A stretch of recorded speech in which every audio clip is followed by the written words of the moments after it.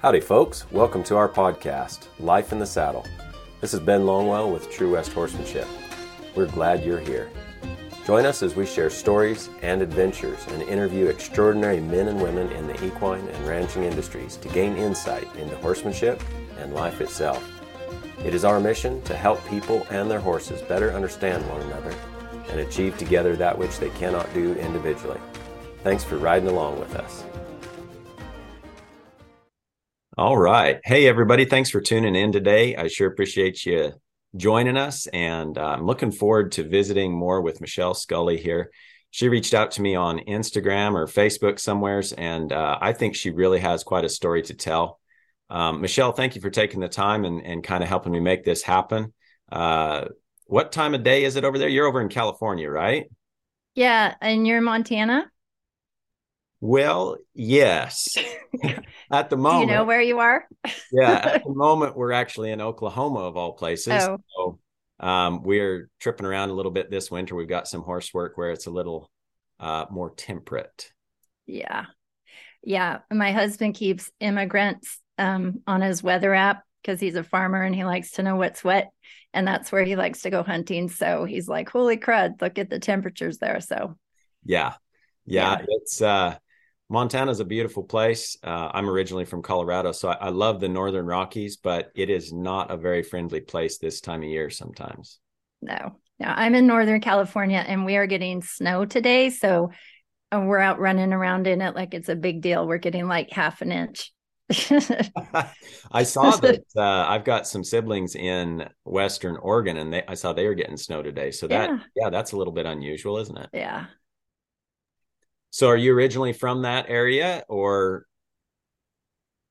No, I'm from California. About 3 hours from where I live. I live in a little place like 10 people have heard of. It's called Lake County, not Lake County, Oregon, but Lake County, California.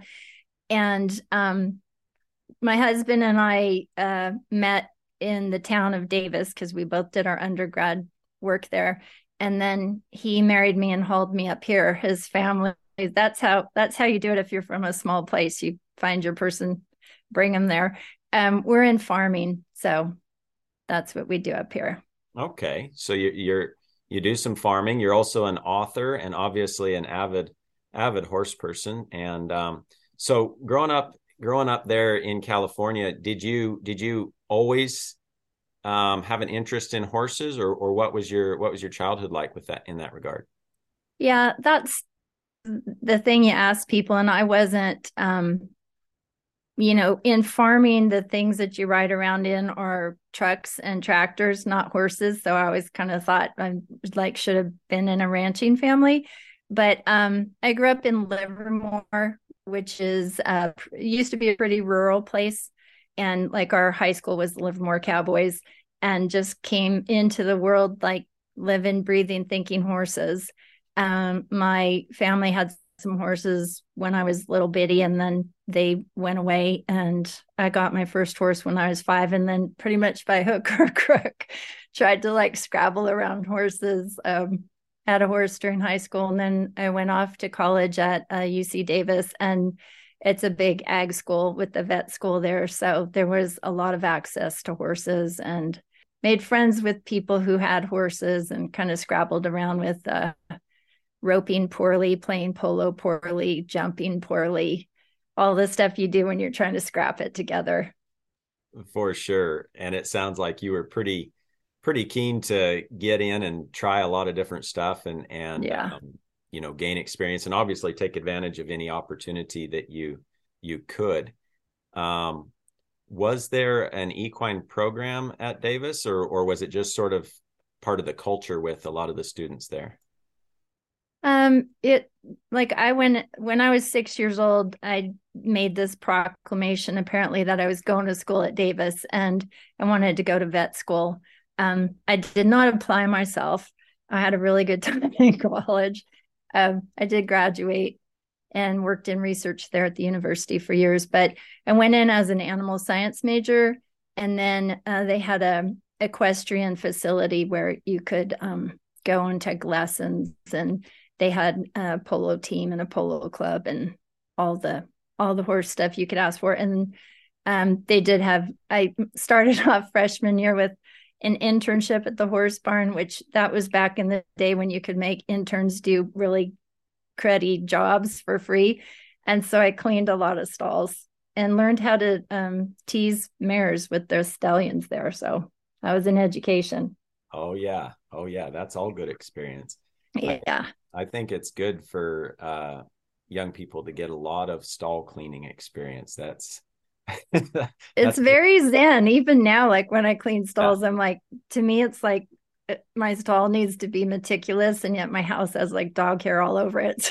So but I have a lot of great thoughts when I'm cleaning stalls. Oh yeah. That's when some of the best thinking goes on. Yeah. For sure. Okay. So sort of as you continued along there through college and then after college, how did horses play a part in your life, kind of through your 20s and stuff? Going forward. Up until I got married, I was pretty much not in a place where I could have a horse of my own, but I have some very dear close friends who they took me under their wing and we're still friends today. Now their kids have kids, and they were really, he's a cowboy by trade, and their family is, all their girls are super handy. And they were into team roping, so they would let me schlep along with them. And when I got married and ended up here, we had space that I would be able to ride when I was with them. So I got my own horse again. So I started off with a retired rope horse. That's awesome. How did that go along, like with your getting married and obviously farm work and stuff like that? Have you always pretty much had horses and that always played a pretty key role in your life, or did you have to have a season where that kind of went to the back burner? So there was a gap from when I was first married, and they said, "Hey, you have space. Are you thinking about getting a horse?" And I got their retired rope horse. His name was Lickety Split. And then I had him for a number of years, and my same friend, his name's Ernie. I said, Lick is a little bit on the old side. And he said, "Well, you know what I'd recommend, Michelle? You're going to laugh at this, Ben." He said, "I think you should get a 2-year-old because nobody else has messed it up yet." So I like the look on your face. So I got that horse and I messed him up. I got a 2-year-old. My folks are in southeastern Oregon, so I went up to Lakeview, Oregon, and found this 2-year-old horse that I brought home with me. And then I promptly looked at him and said, "I don't have any idea what to do with you." And that's really what started on my journey of being a perpetual student of horsemanship, because I had to figure out, okay, now what? Great. This is just great. What am I supposed to do? So I describe it as he was a blank slate, and then I just scribbled all over it. Yeah, that's kind of a good way to put it. And yeah, that's one of the toughest things, and I run into it a lot, as you can imagine. Folks, wanting to learn or wanting to have the experience of starting their own horse, and sometimes it works out really well. And of course we're going to make mistakes. The only person not making any mistakes is the person not doing anything. Yeah, but thank you. The reality is it can be pretty touch and go, and it can go pretty bad as well. So I don't know. I don't think there's any one right answer to say whether that's right or wrong for anybody, but it certainly almost always provides an opportunity for a pretty steep learning curve.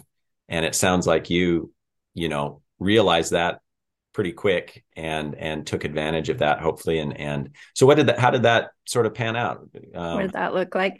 Yeah, it's like you take a hold of that halter when he comes out of and I named him Skeeter because we had gone to the Paisley Mosquito Festival, and then just happenstance, my dad's always been my partner in crime. Happenstance, as we were driving home with a truck and a trailer, we stopped and looked at this horse and went home with the horse.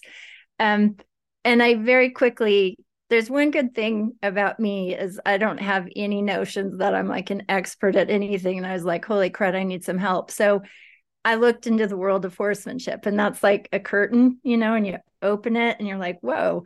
So at the time, the person who was really putting themselves out there was John Lyons. He's kind of like the OG of getting horsemanship out to the masses.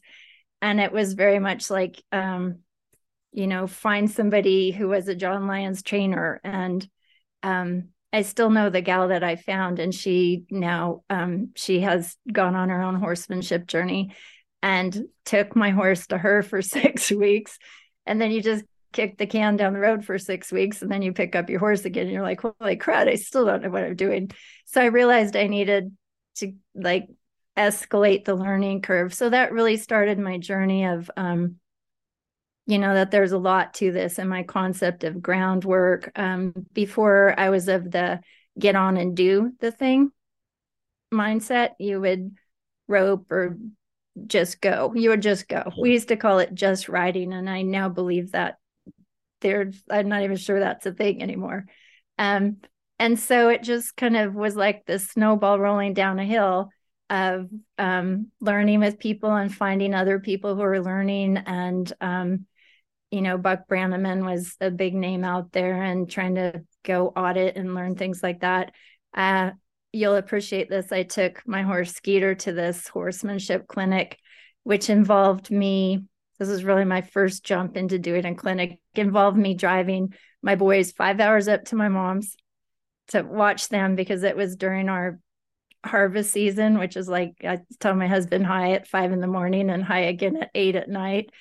And then I drove back here, hitched up the trailer, put my horse in it, drove 4 hours to the clinic with this saddle that I've had like forever, plunked it on the horse, went into the arena, and then promptly bucked on a perfect diagonal. And I like to say I was like Billy Etbauer, like hand in the air at a perfect diagonal, riding that buck all the way across the arena.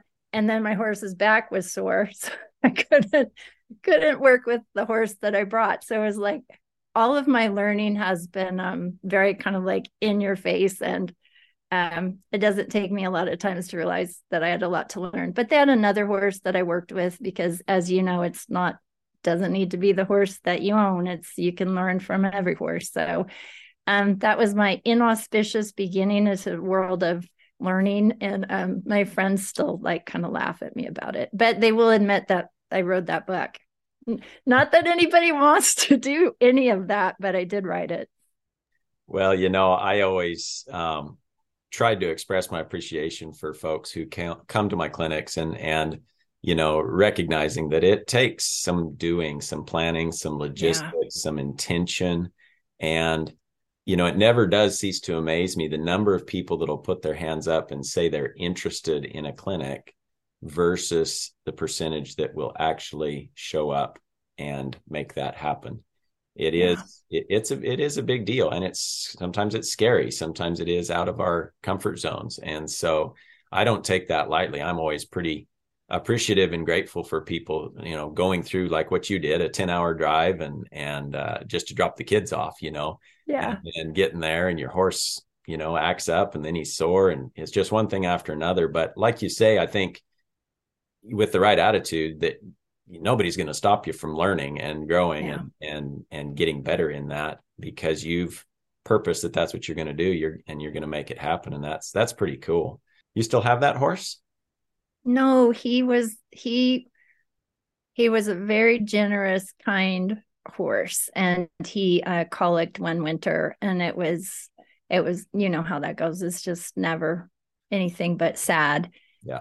But I always appreciate his generosity and grace that he had. And I think that's really my favorite thing about horses.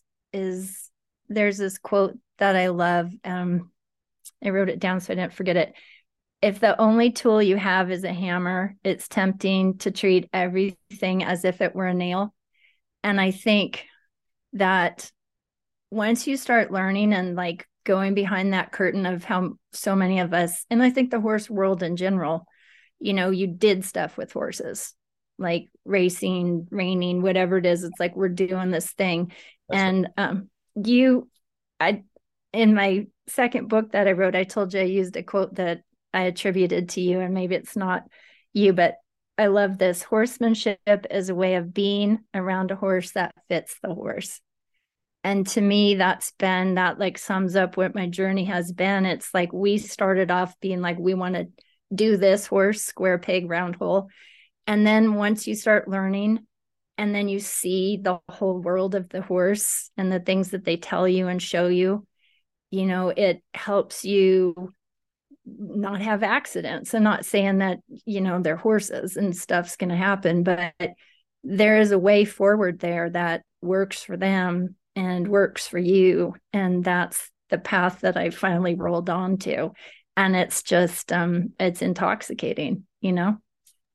I do know it is intoxicating. It's fun. It's frustrating. It's Yeah. never ending. And that's Yeah. exciting and discouraging sometimes all at the same time. It is one of those things that just is always the same and yet always changing. It's always still out there, even though you understand so much, there's still so much more. It's just one of those, I guess, almost limitless things that there's a lot of analogies that can be drawn there to our lives and the relationships we have, and even our relationship with God and that sort of thing. It's just incredible. But it sounds to me like, you're a student of the horse and know that horsemanship is all of those things. And it's shaped your life. We were talking before we started recording, and you said that you had never anticipated becoming an author. Mm-hmm. And so let's get into a little bit of that. Where did you get to from getting this young horse going and all the learning curve that kind of threw you into, kind of to where you are today, where you've got 2 books under your belt and you're a published author? What's the story there? The story there is I broke my back in a riding accident, and I had just been to a clinic with Mark Rashid, who I met Mark and Chrissy, probably met them in like 2009. And, now we're kind of like finding our way, like, oh, this other way of horsemanship, which the OGs like Tom Dorrance and Bill Dorrance Ray Hunt have been doing forever. And I had just been to a clinic with Mark, and it was a winter day, and I thought, oh, I'll just sneak a ride in because I have X amount of time. And fast forward that to kind of a perfect storm of, I was riding my mare, and I knew when I lost her, something new in the environment caught her attention, and I knew it. And I just kind of blew it off because it was getting dark. And then she gave me speed, and I was like, this is awesome, because she normally doesn't really want to give me all that speed, which was clue number 2. Right. And then this proverbial rabbit ran like literally between her legs, and we went off. We have property here, so we're riding on our property, and she went like up and over. And I was like, well, there's like this giant tree and manzanita bush in front of me. I'm just going to bail off. Like, I don't know what the heck I was thinking. Like, at some good speed, I'm going to like land on my feet. There used to be some rodeo bronc rider who could do that. And that's what I was envisioning. That was a really bad idea. So I landed on my back and heard this big pop, and my back turned out to be broken. So it was pretty devastating. My husband and I are both super like, there's a chapter in my first book, which is called Broken Tales of a Titanium Cowgirl, because my back is all titanium now. Wow. But it's a chapter called Can Do Girls, because I think a lot of women in rural America are just as handy and just as hard-headed and just as whatever, as it takes a certain type, and just like, get out of my way, I can do this. Yeah. So I had to now be this person who needed help and didn't know if I'd be able to walk again. And so it blew up my life emotionally and physically. And it was a challenge. And my mom was like, you should write a journal. And I was like, I don't want to write in a journal because I have all these bad feelings. I don't want like to die and people to read it and think she was yucky. So instead I wrote it in a book, and so the whole world can read it. But anyway, it turned out I think, and I call it a black Sharpie line moment. Like for me, it was hearing this big pop when my back broke, but we've all had them. Like Yeah. my best friend of forever, just her son just passed away. I have we have friends and parents with cancer. Everybody's got a black Sharpie line moment. That always is the demarcation of who you were before and now what. And so my first book was Now What? And I got through it, I guess, fortitude, grit, grace, faith. I mean, my faith was the rock that I put my feet on when the water was really deep. Family, friends. I think in rural communities, people really circle the wagons well, and people brought food. And it was just my journey from who I used to be. And when all those pieces got broken, like, now what? What do you do with yourself? And I ended up writing it it turned out to be a book.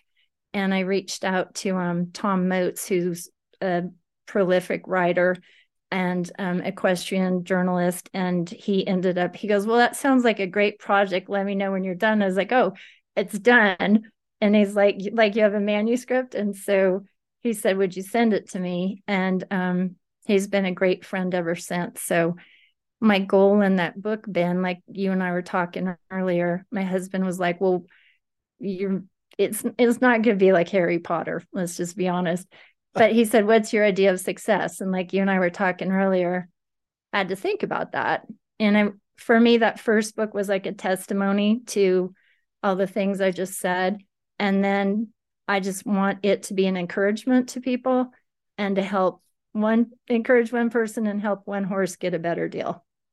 So then that kind of rolled forward some years, and a series of other horses. Like we've got 5 horses here. And my mare that I was riding after I got back, I wanted to ride again. So we had this horse here. You know that phrase, beer goggles? Like people are, oh, your eyes are clouded by you've had too many beers, so something looks like a really good idea. Yeah. Well, there was this horse that people were looking, he was a rescue for a home for. And they kept sending me emails, and I kept sending them on to other people. Well, I went and looked at him one day because I had an appointment nearby, and I called my husband, Pat, and I was like, I think we found this great horse for you. And they ended up letting us have him, and his name was Simba. And we get him home, and like Simba's like a regular size horse, and my husband's 6'5". And he's like, you must have had beer goggles on, Michelle, because this is like a horse that's, imagine this, your size. Right. But Simba was the horse that got me back in the saddle so I could ride again. That's awesome. Yeah. That's awesome. Circling back around, to kind of what I would call like your mission statement with your writing, like what you want to achieve and see, to help one more horse and one more person get a better deal. And I mean, it's kind of similar to my mission statement, and that is to help people and their horses achieve more together. Yeah. And together is in capitals, it's like understanding one another better, and whatever it is, what we want to do, like what you were saying earlier, it doesn't really matter what that is. It matters more how we go about it, how we prepare for it, and our understanding of one another that really sets those things up for what you might call success, which in a big way is the safety and the enjoyment, hopefully on both sides, both parties, in whatever it is that we are doing. And that can be as simple or as technical as we want to make it. But I think that your message there and your experience is very, very common. I don't know how many hundreds of people, even thousands of people that I've worked with now. And it's a very high percentage of them that have had something of a similar experience, whether they've had a serious injury or not. They have had things that knocked their confidence. They've had times where they were passionate about horses growing up and then had to have a season off, and they came back and their confidence wasn't the same. Their physicality wasn't the same. All sorts of different situations, but I think it's very, very applicable what you're talking about and what your goals are. because unfortunately for a lot of us, it does somehow require, sometimes, quite often, it requires a person to have something happen before they start to think that there's a better way, or they start to look into that horsemanship. You got yourself a young horse, and pretty honest with yourself, you said, I'm in over my head. I need to figure out some other things. And like you said, you looked through the curtain and started looking into horsemanship, and not just doing stuff, but actually understanding horses. And unfortunately, and I'm saying this across the board, regardless of discipline or English, Western, whatever it is, a lot of us are too hard-headed to do that until we have had a major setback or an accident or an injury of some sort, or a really challenging horse that just will not, play the game with us any other way. And I've always thought it was a shame. And I guess I hope that, people listening to this and that are finding your book and stuff can see that it just doesn't have to be that way. Yeah. It doesn't have to be scary. It doesn't have to be as dangerous as it is. And it can be enjoyable for the horse, and it can be enjoyable for us to be around them and do the things that we enjoy doing for the most part, if they're physically capable of it. So I think that's really cool. I think that you've really hit the nail on the head for, in my experience, the vast majority of people that are involved in horses can relate to those things. I amen heartily that. And that's why I like following you. For me, it's a big thing. And I wrote about it. My second book is called Horsemanship in Life, a True Story, because my new horse is named True. But I talk about that a lot. Like, we've lost our confidence, like that we used to have as kids. I think we think it's all this, who knows what it is, but there are ways to learn. Horses will tell you. Like we were talking, not 100%, but neither are we, but we have our work to do on ourselves. Like, are we running around like all triggered, and are we stuffing things down, and are we ignoring our horses? It's an equation. And for me, it's really important to find people with congruity, like people whose personship stacks up with their horsemanship, because absolutely, I've been in places where people have left crying, and I'm thinking, what good does that do? I mean, that to me is a fail. So there's people out there. That's why, like I said, I started following you. I have a friend who's a mentor, Charlie Snell, who worked with Ray Hunt and Harry Whitney, people of character who care about your component of it and how you're doing, as well as the horse. I think that's rare, but to me, that's the answer. I agree. I think that where the person's at and how they're assessing things, that we have to be aware of that. And in order for there to truly be learning taking place, or any kind of progress with that horse-human relationship, the human has to be as comfortable as possible and free to ask questions, all those sorts of things, and not be put in a spot where the pressure that's on them is too great that they can't learn, or they can't assimilate, or they can't take it in, or ask the questions that they need to ask. And so I think it's a tricky balance, and people are all different, and you have so many different factors that you're working with when you've got a group of people like that. But I always try to make sure that people are as comfortable as possible. I often find that it helps to get them laughing. Oh, for sure. And laughter's the best medicine. And I enjoy making people laugh. And so it used to take me, when I first started teaching clinics, I don't know, 12, 15 years, it would take me a day before I kind of got where I was feeling comfortable, and the people were, you're starting to warm up and get comfortable. And now it's like, give me the first half hour or hour, and we're doing an introduction and getting to know people and talking about horsemanship and stuff. And I'll have them laughing, every few minutes, just kind of getting that atmosphere set. But so what you were just saying, Ben, about people and helping them, you as the clinician, helping them be in a frame of mind where they can feel comfortable and learn. And in my head, I was like, that's exactly what our horses want. And we've spent so much time completely ignoring how they learn, how they feel, how their emotions essentially translate into their physical being and movements. And you think, if people feel that anxiety, how do horses feel? When we're like, hey, buddy, get in the trailer. I'm going to anxiously haul you to some strange place with a bunch of people that I may or may not know. Yeah. And we're going to do this stuff. And I guess what I've seen in the past is people who are like master horse people, just amazing. But the human component isn't there. And they're great with your horse, but the deal is you're going to load that horse up and take it home, and then what's going to happen? And that people who can put those two together, horses and their people. And I'm with you about humor. And I think, like, when I was working at Davis in research, I think people thought I was just some sort of like happy, jokey, airhead kind of a girl, because I always believe in having fun. That doesn't mean that I don't care about the heart of it, you know? And I think that that is probably one of the fastest ways that people feel comfortable to realize, oh, I can kind of let down a little bit, and this isn't going to be all hardcore and serious. And I think horses appreciate that too, because they're probably thinking, people, for goodness sakes, you know, do you need to be all like just so tight when you ride me and we're supposedly having fun?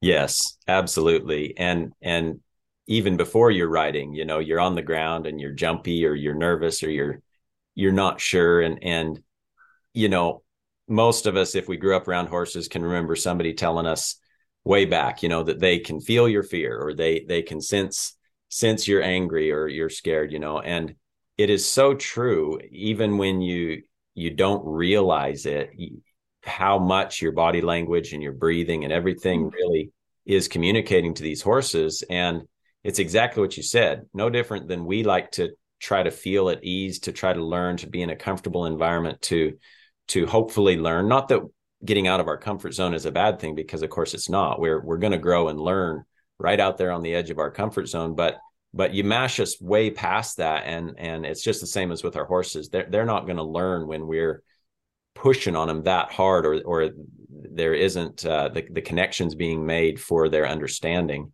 And it's just, there's just so many factors there. There's so many analogies there. What would you say, you know, how would you say horses have shaped your life and your thinking, you know, your horsemanship and the way that you think, or the way that you even relate to people? I think about horses pretty solidly. I was going to say all the time, but then like my husband and my kids are going to be like, thanks a lot. Um, but like I can literally turn anything into horses, like golf, which I think is excruciatingly boring and whatever. But I can think of analogies of anything that we do. And that's really how the title of Horsemanship in Life, a True Story, came to be, because for me, they walk hand in hand. And like we were talking earlier about congruency or integrity. Yeah. Like if, and for me, my faith is like the baseline, because I'm a hugely flawed person and I screw up all the time. But I think if you try with the best of your ability and I was listening to your podcast with Jane Pike, and she's so cool. And she does, I saw her in San Antonio at Warwick Schiller's summit, but the work that she does with the people part of it, if you as a person, and this is my goal in life, like are the things that you do, the situations you're in, the people you're around, are they the better for you being there? Like, do you bring air to a party, or do you take air out of a party? And to me, those two things just walk hand in hand. Like, the better I can be at humanship, the better I can be at horsemanship. And Josh Nickel is really inspirational to me, because he talks about the inner life of your horse and the inner life of you. And we all know that when you're in a bad place, like you've got too many things stacked up and you're short tempered. Like this morning, I had my dogs out and I had something on my mind and they were being dogs. And I was like, ugh. And I was like, Michelle, this is you, not them. You know, I think the more that you can work that out. And for me, the application of it goes to horses, because I really want that. I want to have that relationship with my horse where there's such possibility there. Like the times I've just changed my breathing or my thought and the horse has responded, my horse has responded, it just about fall off my horse because I'm like, this is amazing. Did anyone see this? That it could be like that so much of the time, kind of without all the weight and the angst and the anxiousness that we just pick up from life. So I think about them constantly because they're not separate. Yeah, that's exactly right. It isn't separate. And as you said, being a student of horsemanship, that's a lifelong thing. And it's so applicable. Every area of life, everything that we do in relating to people, our friends, our family, and as well as, like you say, the dogs, the other animals, it's so much of it is the horses, I think, help us to be in the moment. And people have the ability, of course, to think a lot about the past and dwell on that, and then to worry or think a lot about the future and dwell on that. And there's strength there. I mean, that's part of what sets us apart from the animals. But at the same time, there's nothing like being in the moment and dealing with what is happening just right now. And, Jesus said, don't worry about tomorrow. Don't worry about, those things, and just sufficient to the day is the trouble, that exactly. we have. And so the horses, of course, don't struggle with those things. And when we find ourselves sort of letting go a bit and being in the moment and just dealing with that's presented to us right there, that's, I think, when a lot of the anxiety can go. Because if you're nervous about a horse, if you're nervous about a situation, it's probably based on what you think is going to happen or what has happened in the past. And the truth is that right there in that moment, you have the ability to maybe shape it up so that neither of those things goes south on you. You actually have the ability right in that moment to redirect that.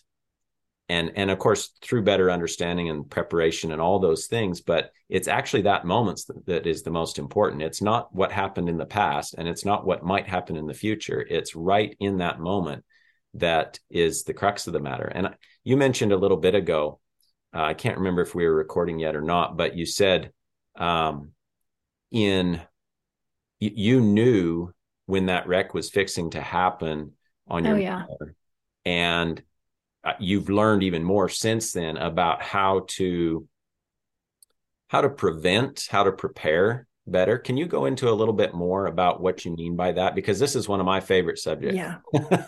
Well, it's huge. And in your talk with Jane Pike, she was saying when she started learning more, she was amazed that so many people are riding and not just having wrecks all the time. And now you see them. Like I watched a wreck happen last spring. I was putting my horse away and I just looked out because there's BLM land next to us. I looked out and I saw horses coming down and I was like, oh. And about 2 minutes later, there was a wreck. That's not like whoop-de-doo, look at me, but it's like I'm learning to see. In the case of me, the horseman Harry Whitney talks about having your horse's thought. And you can see that a lot. People describe it differently, but if you go to a clinic and somebody's in a round pen or an arena and the horse is everywhere, but looking out, that's a pretty overt case of not having your horse's thought because it's overridden by how it's feeling inside. In the case with me, I knew enough what that looks like to have your horse's thought with you, not just their body.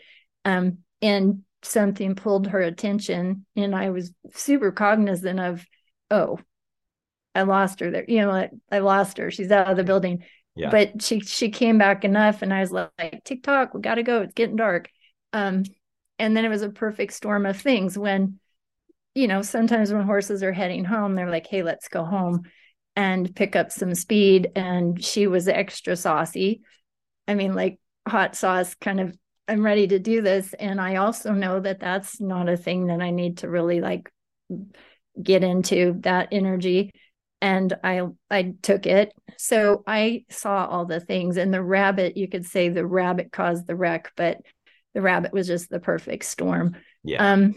And I think that's one of the things I would say to people is learn those things, and you don't need to learn them in the saddle. You can learn them. You have a great video program. You don't need to haul your kids 10 hours and then 5 more hours. You can learn. There's videos out there.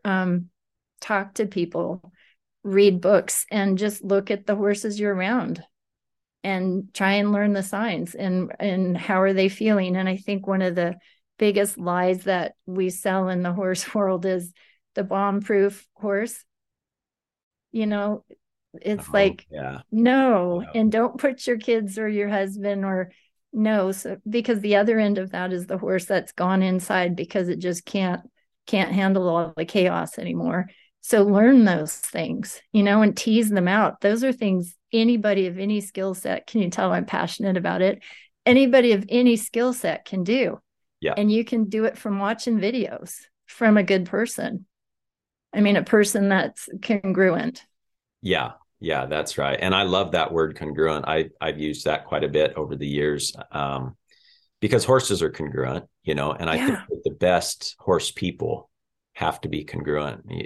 There has to be a consistency in what we say and what we do and what we believe and who we are for this to really, really not just work. Of course, we want it to work, but yeah, for it to really, really work, it's a way of life. It is a way of life. I like that you brought that out in your second book, and that it's not two different things. It's not two separate things.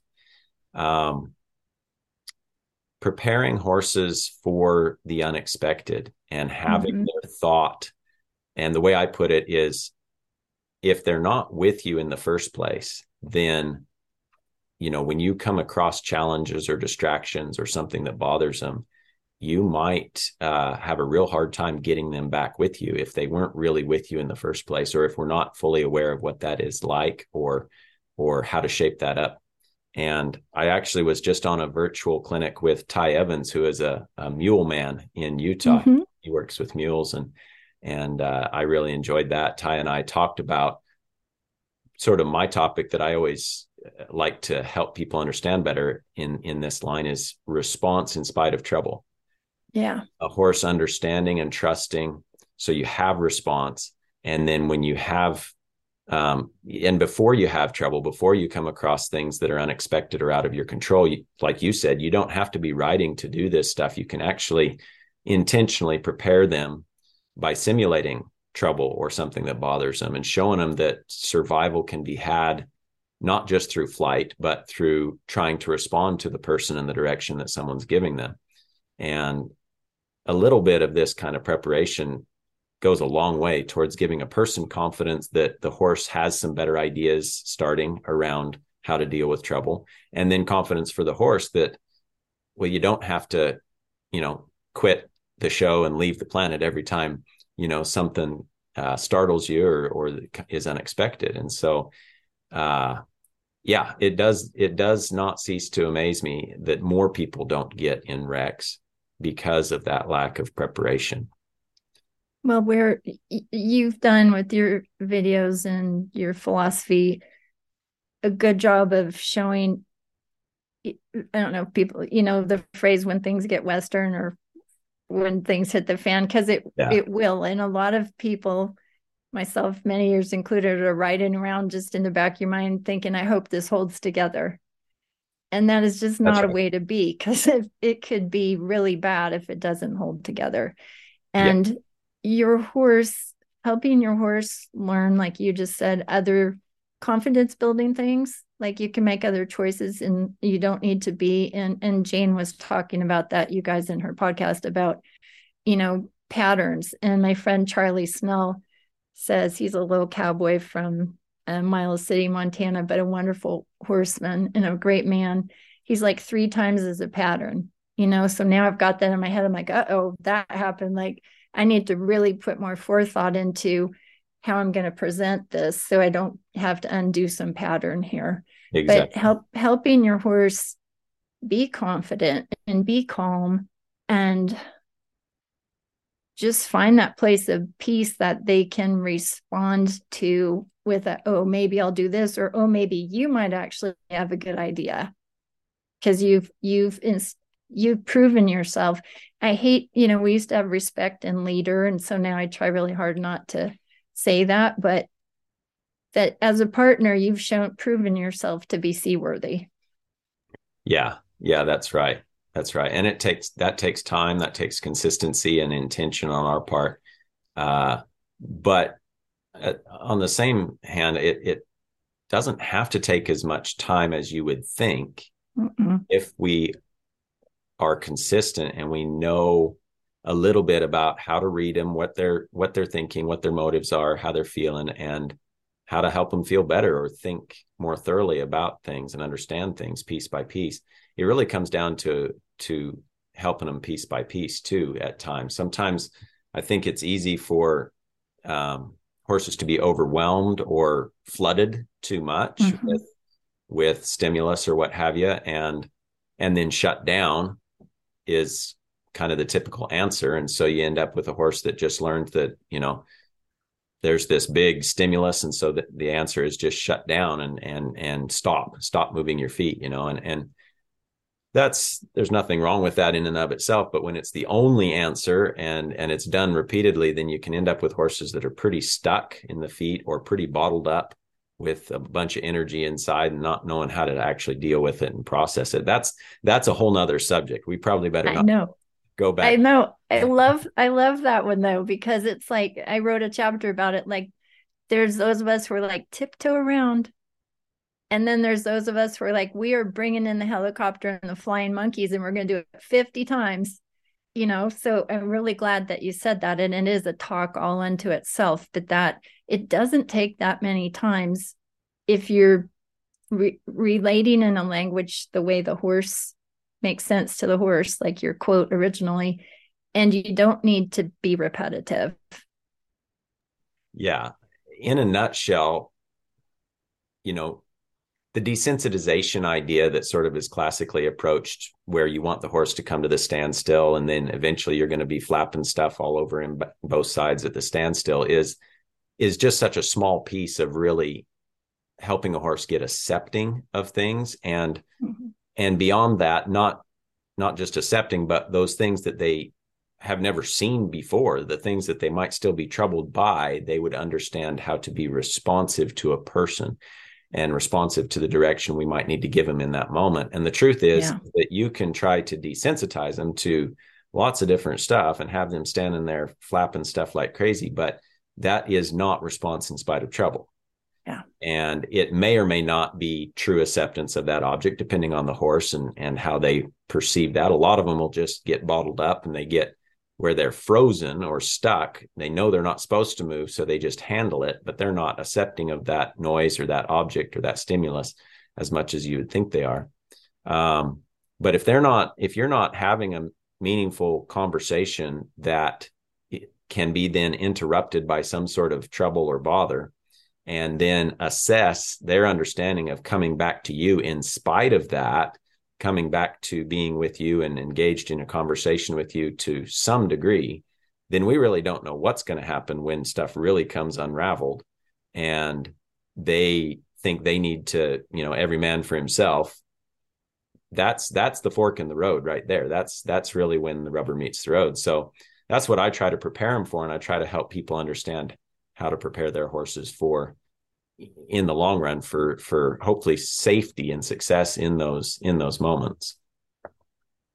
It's such good stuff. And it's the onion part of it. It's like once you start seeing a different way, and we underestimate, we're so used to like my line is, I've learned more from my kids and animals than they have literally ever learned from me. You look at the joy and the openness and the wonder of kids, and we're like, hey, I will fix you. And kids are like, yeah, you should probably fix yourself, grown-ups. And the same with animals. And we have so much to learn from them if we could just kind of step off of that and back up a little bit and be like, how can we be good partners where I've got your back, you've got my back, and we enjoy the ride? Yeah, absolutely. What would you say has been one of the most surprising things in your journey in horsemanship and everything you've learned about horses? What has surprised you the most? Probably two things. One is like all the amazing people that I've met, just like you're doing, like living this thing that you love from your heart and trying to help people and their horses. I just love that. All the friends that I've made that just are living life that way. And I think it's really easy to look back and just feel ashamed, about horses I've run around the round pen when it's like run them, run them, run them, run them, ashamed. But to me, shame, and I wrote about this, shame is like that light that comes on your dashboard. Like you can either pretend it's not there, you can either put a piece of tape over it, or you can just get it fixed and keep on driving. Yeah. So I've tried to be like let go of the things I didn't know in the past and be grateful. I think the best thing to answer your question is how forgiving and maybe grace filled is not the right word, but I see it as a grace that we're so flipping clumsy with them, with our human speak and all that they're like, if you just come back like mea culpa, clean slate, here I am today. Sorry, that was not clear, or I whatever. That horses are like, okay. I mean, they want to get along, Yeah. and I Yeah. love that. It's incredible. That has been something that just I've always been amazed at, is how forgiving they are, how adaptable they can be. And I often tell people, I get a lot of people who sort of like get a young horse or maybe a greener horse that they want to learn, and they're hungry to learn, but they're so scared of making mistakes, or they're so scared of messing this horse up. And, you know, I don't have to spend very long with them before I can tell them, look, you are so hungry to learn and cautious and yet willing to try things, that I think the people that mess horses up are those who are not willing to adapt or learn or grow or change their approach to fit that horse. That's going to end up messing up a horse.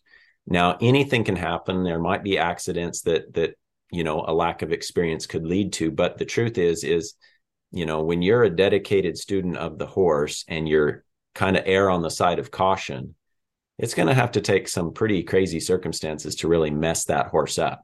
Now, that doesn't mean you're not going to make mistakes, because you will.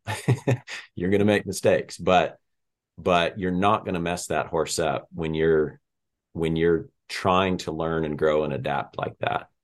I think that really sets people up for success when they have that attitude and they approach it that way. I love, now that's a message I wish you would just, that the world, the people in this space need to hear. And Mark Rashid always said that, and it really stuck with me. He's like, who cares if you make a mistake? As if it comes in, what you said, Ben, is like, it's where it's coming from. Like, I didn't know how to raise kids, and you got kids. It's like, you don't know till you're like, okay, I have to help you be like a good citizen. What does that look like? But your intent, and I think children and animals feel your intent. People can call it different things, energy, heart, whatever, but the feeling when someone makes an honest mistake. And my motto is always like, you don't need to pull my arm off and hit me with it. I'll just tell you I screwed up. Here's my arm. We don't need to wrangle about that. And I think the same with, I'll never forget when my youngest son was 4, and I just like yelled at him one day, and I was like, oh my gosh, I just actually did that. And they just looked at me, and it's embarrassing to say this, but I know I'm not the only parent out there. Yeah. Yeah. And I looked at them and I was like, oh my gosh. And my young son said, Mommy, it's okay. And I was like, this is like you just said, the fork in the road. I was like, it is not okay. It doesn't mean I haven't yelled since, but it is not okay. That's not who I want to be. That's not how you should be treated. And I am sorry. It's like I had the decision to make as a grown up. I can pretend like that was fine, or I could be like, That's not how we want to do this. Yeah, And there's a difference there. Kids and horses and absolutely. animals know it. Yeah, absolutely. And I mean, it's like that dash light, like you said, are we going to tape over it, or are we going to address it and fix it so we can go on Yeah. in the right way? Yeah, absolutely. Well, you might have already answered this question pretty much, but how would you like to be remembered? What is the legacy that you're working on? As like my faith is the true north of me.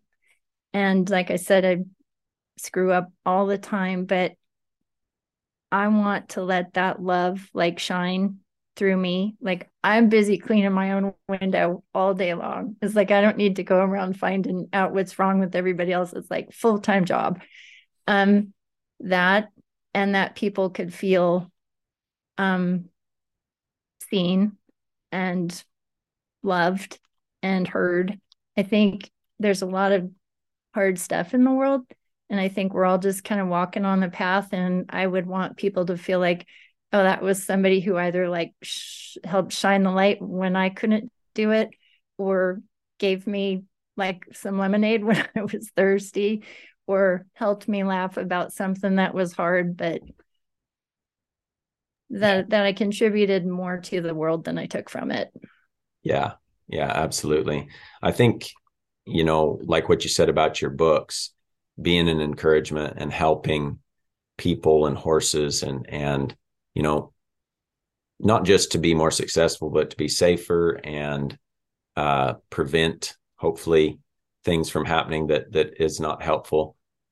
When you first started writing, and I think you said your mother encouraged you to do that, did you ever foresee that becoming a book? I mean, when did that start to take shape? And did you ever foresee that you'd have another book, that would be part of how you're achieving your mission and what you're building as your legacy? Well, like I studied sciences, and sciences were hard for me. I'm more like a verbal kind of a person. But there was like no time for writing. You didn't take English classes. I do love to read. But I was trying to work my way through my accident. And it was things like, walking down to the barn and finding a frog underneath a horse blanket. And I'm just really struck by the wonder of the world. Even in hard times, there's small joys everywhere. And I found that those were the things that you could just like add up. And then at one point I thought, oh my gosh, I'm actually going to come out the other side of this. It's like, I don't need to be the same person I was before. I can be this other me. And that's when I thought there's a story here, and just kind of laid out all. Like I think I had one chapter in my first book called 5 Months and a Frog, but I can literally just like spin off on, oh, look, a frog. And I love frogs too. And how amazing is this, that in this dry barn, there's a little frog. And isn't that cool? Essentially, my books are like my brain dumped out on paper. And I think that works for some people. I would say so. I think it sounds very real and authentic. And like I said, very relatable and applicable to a lot of people. And so, I would highly recommend. I mean, I'm going to check them out. I would highly recommend anybody checking them out, because it's the real stuff. It's the authentic stuff that we need, especially in this day and age. And yeah, I just think that's super cool. Super cool. Thanks. Thank you, Ben. Well, Michelle, thank you so much for taking some time to sit down and visit with me. Can you tell? So awesome. Yeah, tell everybody where they can find out a little bit more about you and your adventures. If you have any social media handles, and where they can get a hold of your books. For sure. Unfortunately, they all have slightly different names. I have a website. I don't know if people even use websites too much anymore. It's called titaniumcowgirl.com. I'm on Facebook as at Broken Tales of a Titanium Cowgirl, and Instagram as Tales of a Titanium Cowgirl. And if you look my name up on Amazon, my books will pop up. Perfect. That sounds awesome. I sure appreciate your time again, Michelle. Thank you for sharing your story with us. And who knows, maybe one of these days our paths will cross. I hope so. Very much hope so. Thank you for everything, Ben. It's been Absolutely. a real pleasure. Well, that's all from us today. Thank you for listening to Life in the Saddle podcast. If you enjoyed this episode, please share and leave a 5-star rating or review. Remember, you can find us on social media or our website, truewesthorsemanship.com.